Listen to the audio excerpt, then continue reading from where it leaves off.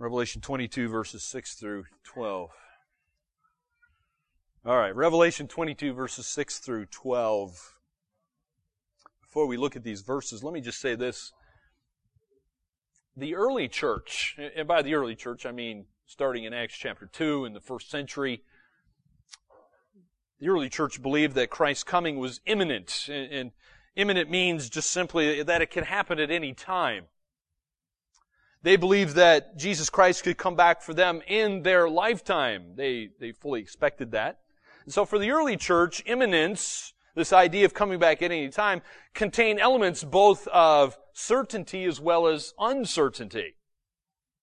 They were certain that Jesus would one day return. They firmly believed that. But they were uncertain of when that would happen. And since they didn't know when He might return, they lived prepared for Jesus to return at any moment. By the way, that is the way that you and I should also live. Scripture is constantly exhorting us to watch, to be ready, be waiting. Here in our passage today, the last chapter in your Bible, Revelation 22, there's actually a threefold repetition of a particular phrase. And when God puts something in His holy word that's repeated, you need to sit up and take notice of it. God's trying to emphasize something for you that He does not want you to forget. I'll put it on the screen here for you. It is the four simple words, I am coming quickly. It's the next one there. And here's the verses, in case you're wondering. Look in your Bibles, Revelation 22. Let's start reading in verse 6, but then you'll see the words there in verse 7. Verse 6 says this, and He said to me, this is the angel speaking to John, these words are trustworthy and true, and the Lord, the God of the spirits of the prophets, has sent His angel to show His servants what must soon take place. And behold, I am coming soon. Blessed is the one who keeps the words of the prophecy of this book. Now notice, there's the first mention, those very important words, I am coming quickly. The other mention is in verse 12. Look at verse 12. Behold, I am coming soon. Same idea. Verse 20. Look at verse 20. This is the other one mentioned here. Not in our passage for today, but look at verse 20. He who testifies to these things says, surely I am coming soon. Amen. Come, Lord Jesus. Okay, do you get the point? What is it that God wants us to remember here, coming to the end of His holy word? That Jesus is coming again. And it's soon. It's quickly. It's reinforcing this reality of an imminent return. And the word quickly, by the way, there does not refer to the speed at which Jesus can travel through the air. All right, that is not the point of Scripture here. Yes, I'm sure Jesus can go really fast. Probably faster than the speed of light, if I had to guess. But that's not the point. That it's not referring to how fast Jesus will travel from heaven to earth when He returns. The idea or the meaning here is He's coming soon. It's before long He's going to be here. What's the point? The point is that Christ is here standing at the door. He's ready to return at any moment. At any moment. And here in verses 6 through 12, we have a series of rapid-fire statements, kind of like a machine gun. Giving it to you just really, really quickly. And it's describing the responses that every believer in Jesus Christ should have to the imminent, the soon return coming of Jesus Christ. In fact, I have a heading in my Bible, at the beginning of verse 6, that says, Jesus is coming. Amen. That is a fundamental of the faith. So the reality of Christ's imminent return is calling all believers in Jesus Christ to do something with that wonderful truth. What are you supposed to do with that? I'm glad you asked, because Scripture tells us. Scripture tells us. In fact, the first response that every believer should have to the soon coming of Jesus Christ is immediate obedience. Immediate obedience. Look at verse 7 again. It says, behold, I am coming soon. Blessed is the one who keeps the words of the prophecy of this book. Did you notice the word keep there? Very important word. So in verse 7, the speaker, by the way, in case you haven't picked up on this, is no longer the angel speaking, which was speaking to the Apostle John. But in this case, it's Jesus Christ speaking. Jesus is saying, I am the one who is coming soon. The angel's not the one coming soon. Jesus is coming soon. And notice what he's saying here. Christ is actually pronouncing a blessing. Now, who's the blessing for here? Who's the blessing for?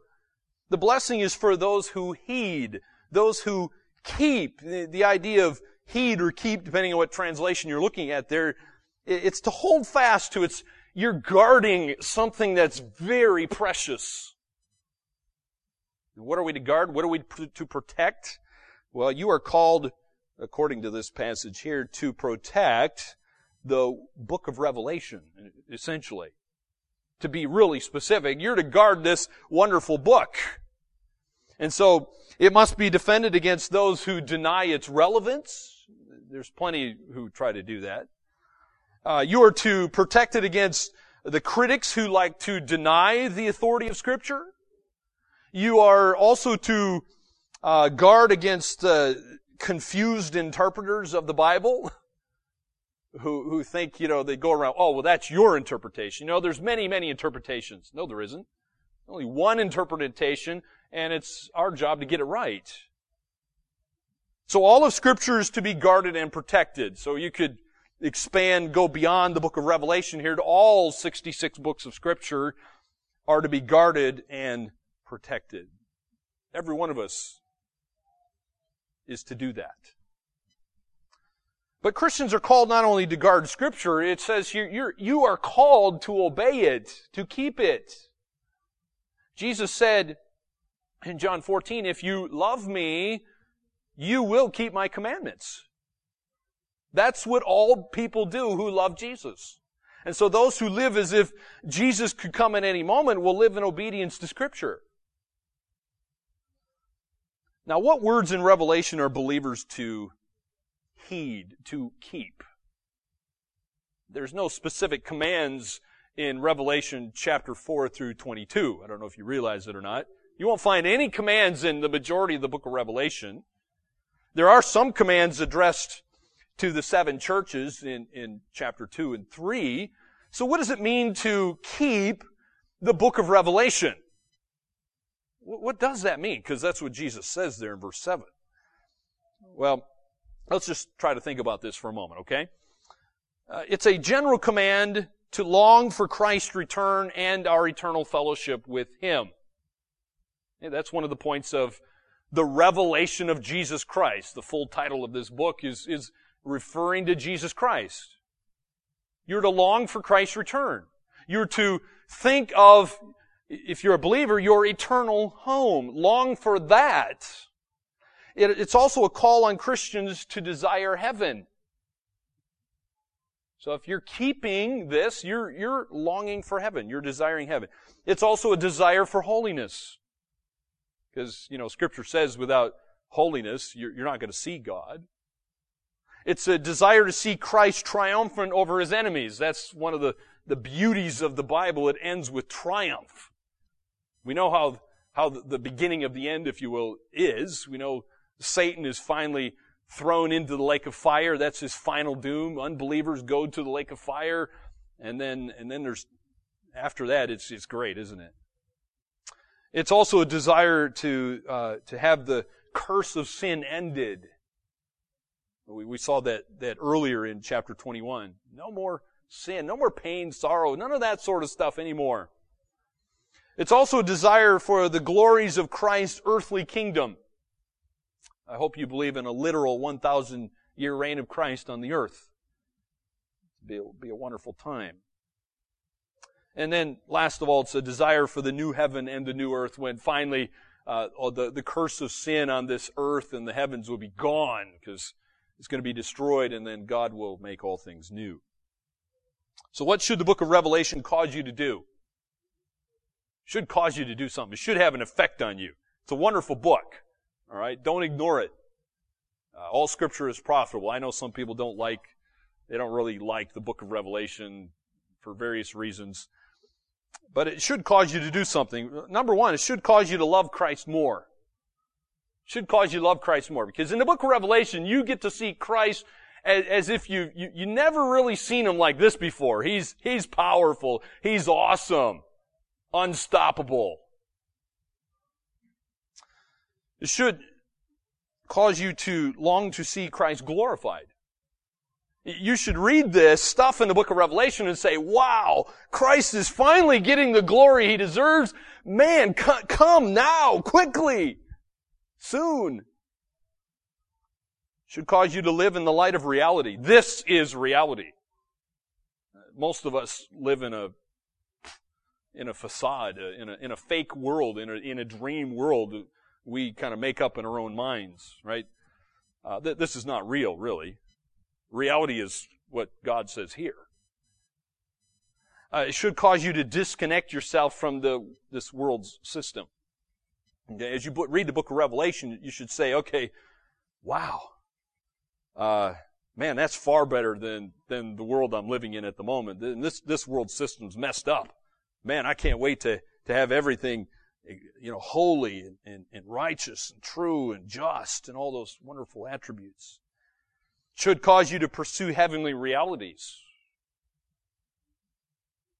What are you pursuing? It should cause you to seek to be made like Christ. The Bible says when you see Him, you will be made like Him. Are you longing for that? Should cause you to hope for your resurrected body. You're going to get one day. Every one of us will get a resurrected body. Unfortunately, not everybody's resurrected body will be suitable for heaven. Because the Bible does say some will be made for the lake of fire. So which one are you going to get?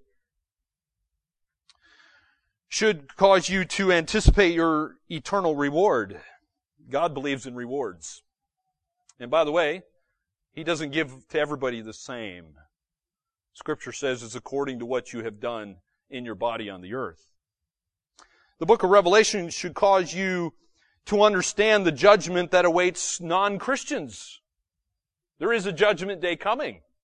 All right? You won't be able to get out of this appointment.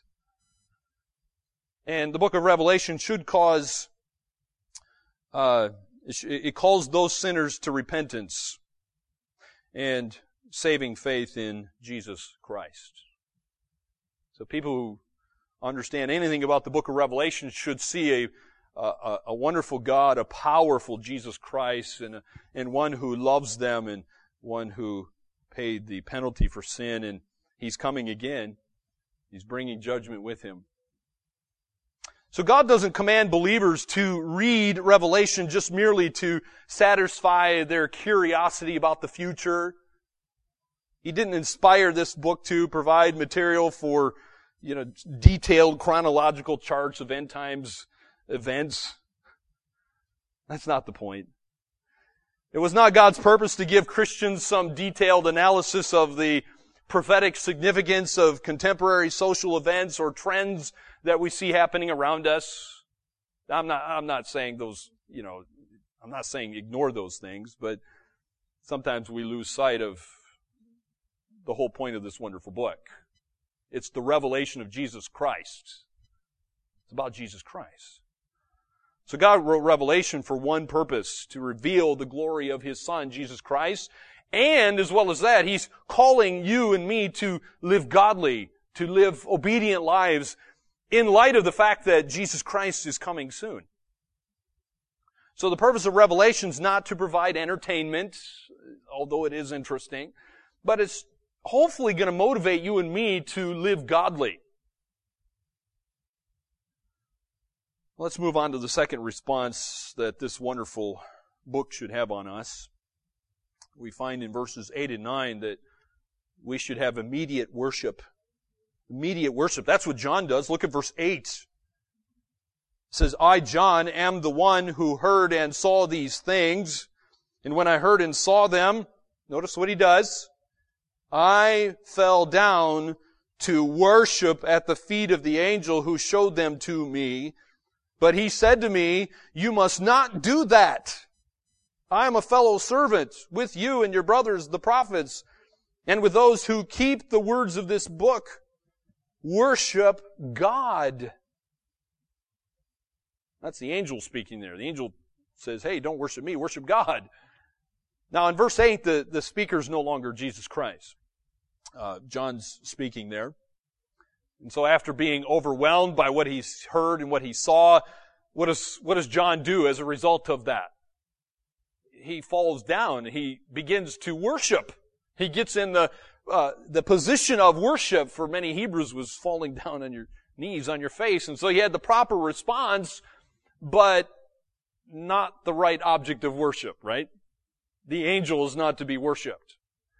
So he accidentally directed his worship to the wrong object. And John knew that angels should not be worshipped. He already knew that. And so because God alone is to be worshipped, the angel tells John there, hey, don't do that. Don't worship me. Worship God. And so the angel reminded the apostle that, hey, I'm just a created being just like you. Okay? We're not to worship created beings. God's the only one to be worshipped. He's the only object of worship. He's the only one who is worthy of worship. And so while John here gets the right, he got the object of worship wrong, let me put it that way, at least he got the right response. Okay? He got the right response.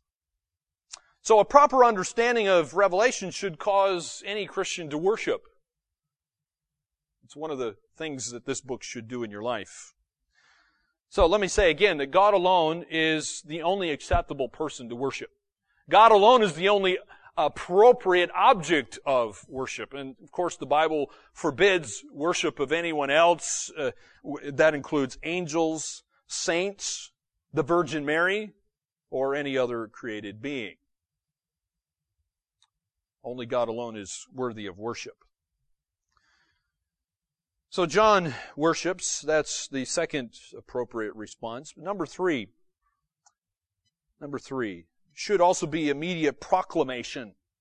Immediate proclamation. Look at verse 10. And he said to me, do not seal up the words of the prophecy of this book, for the time is near. Let the evildoer still do evil, and the filthy still be filthy, and the righteous still do right, and the holy still be holy. Kind of a odd, strange passage, isn't it? Let me try to help you understand it. Well, here again we have the angel is continuing his message to the Apostle John. And the angel commanded him here, do not seal up the words of the prophecy of this book. In other words, he's saying this, that the message of Revelation is not to be hidden. It's not one of those kind of treasures you put away in some safety deposit box or bury under the ground or something like that. It's a message that's to be spread. It's a message, in other words, to be proclaimed to everybody. Why is that? Well, this message should produce obedience and worship. Should produce obedience and worship. We want, of course, hopefully as believers, we should want everybody to obey God and worship Him. Now, the specific words of Revelation are not to be sealed up, it says. And that stresses that there's no hidden, secret meaning apart from the normal sense of the text. All right? So don't go looking for weird, hidden things. God's not trying to play hide and go seek with you. Scripture is clear. It's meant, for the most part, to be understood. And so if the truth is not clear in the words, then this command is a bunch of nonsense. If the plain, normal understanding of the words is not conveying the meaning that God intended for readers to grasp and understand, then those words are sealed. They're hidden. Of course, God wants you to understand. He wants you to know Him. And so the angel's next statement may seem strangely out of place in this particular context, because he says, let the one who does wrong still do wrong. Let the evildoer still do evil, depending on what translation you're looking at. So what truth does this particular statement convey? That's kind of strange, isn't it? let the evildoer still do evil, verse 11 says. Let the filthy still be filthy. Well, people's response to the proclamation of the truth is actually going to fix their eternal destinies. Okay? How you respond to God's truth, particularly how you respond to Jesus Christ, will fix your eternal destiny, whether you spend eternity in heaven or in the lake of fire. So those who hear the truth and then just continue to do wrong, to do evil, have actually fixed their eternal destiny in the lake of fire or in hell. However, those who practice righteousness, who try to live godly lives for God's glory, are actually giving evidence that they're genuinely saved by faith in Christ alone. So it's sobering here then, isn't it, to realize that people's response to God's truth in this life will actually determine their eternal destiny. You understand that? Okay? There's no second chance after you die. There is no such thing as a purgatory. All right? You don't get to die and then make up your mind, oh, you mean this place is really real? Oh, well, then I'll choose God. No, that doesn't happen. You don't get a second chance. It's now or never. And so when you die or when Christ returns, your character is going to be fixed forever. And so if you respond to the warnings in Revelation, then you're going to live forever in heaven. But on the other hand, if you fail to heed the warnings and what it says here, then guess what? You're going to remain forever in your sinful state. That's the point that Scripture is making there in verse 11. Let the evildoers still do evil and the filthy still be filthy, and then the righteous will still do right and the holy still be holy. So the choice you make now is going to be fixed forever. There is a fourth response to Christ's imminent return here. Look at verse 12. It is immediate service. Immediate service.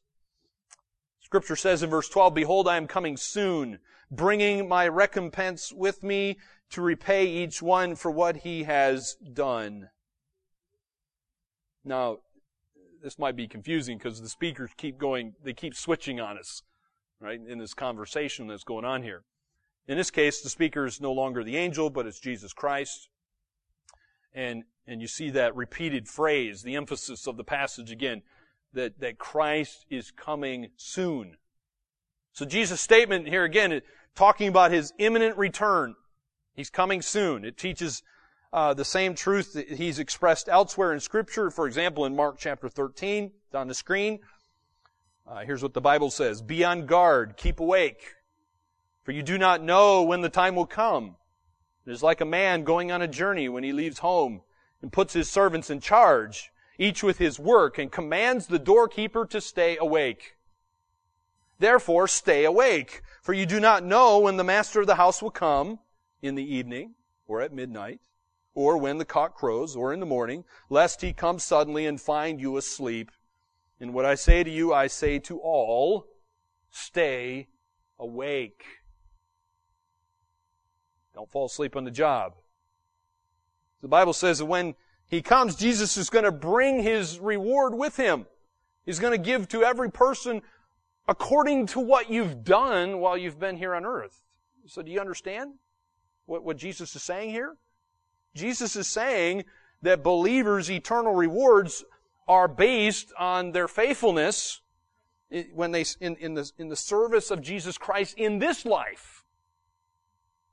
So, my friend, if you're a believer in Christ, your works are going to be tested, and only those with eternal value, the Bible says, will actually survive that testing. Do you understand? Only the ones that have eternal value will last that testing. That's what Scripture says. For example, again on the screen here in 1 Corinthians chapter 3, starting at verse 9, here's what Scripture says. For we are God's fellow workers. You are God's field, God's building. According to the grace of God given to me, like a skilled master builder, I laid a foundation. And someone else is building upon it. Let each one take care how he builds upon it. For no one can lay a foundation other than that which is laid, which is Jesus Christ. Now, if anyone builds on the foundation with gold, silver, precious stones, or wood, hay, straw, each one's work will become manifest, for the day will disclose it, because it will be revealed by fire, and the fire will test what sort of work each one has done. If the work that anyone has built on the foundation survives, he will receive a reward. If anyone's work is burned up, he will suffer loss, though he himself will be saved, but only as through fire. Did you notice in that passage there in 1 Corinthians 3, there's different building products that are mentioned there, right? So you have things such as the gold, the silver, and the precious stones. And then the other ones, they all kind of categorize together. You have wood, hay, and straw. And you probably already know the difference between those two. If you burn those things in a fire, there's going to be a vast difference between those two categories, right? If you burn wood, hay, and straw in a fire, you just get a little bit of ashes left. Basically nothing. It's all burned up, and it basically becomes meaningless. It becomes worthless. However, if you burn gold, silver, and precious stones, then if anything, it actually makes it better, not worse. You actually have something of value left over. That's the idea of eternal value to your good works, if you will. And so the rewards believers enjoy in heaven will be capacities literally for serving God. You'll have a greater capacity to serve God based on what you do now. So the greater value of your faithfulness in this life means you'll have greater opportunities of service in heaven.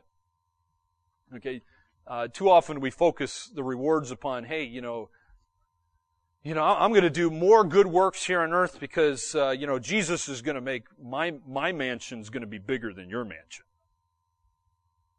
Or, hey, my bank account in heaven's going to be bigger than your bank account. Or I get a bigger orchard than you, or whatever. I don't know. Whatever floats your boat, wear that particular shoe. But too often it's kind of very selfish and self-focused on, hey, I'm going to do this because man, I want more from King Jesus. Instead, here's what I want you to think, okay? I want you to think this way. It's a bit of a mind shift, if you will. It's a mindset that you need to kind of reverse. Often we need to reverse the way we're thinking. Instead of thinking, I get more, think of it this way. I get to do more. I get to give more. I get to serve more. Totally different way of looking at it, isn't it? And so the knowledge that Jesus could return at any moment should have an effect on us, all right? As it did even upon the Apostle John, as it did upon the early church.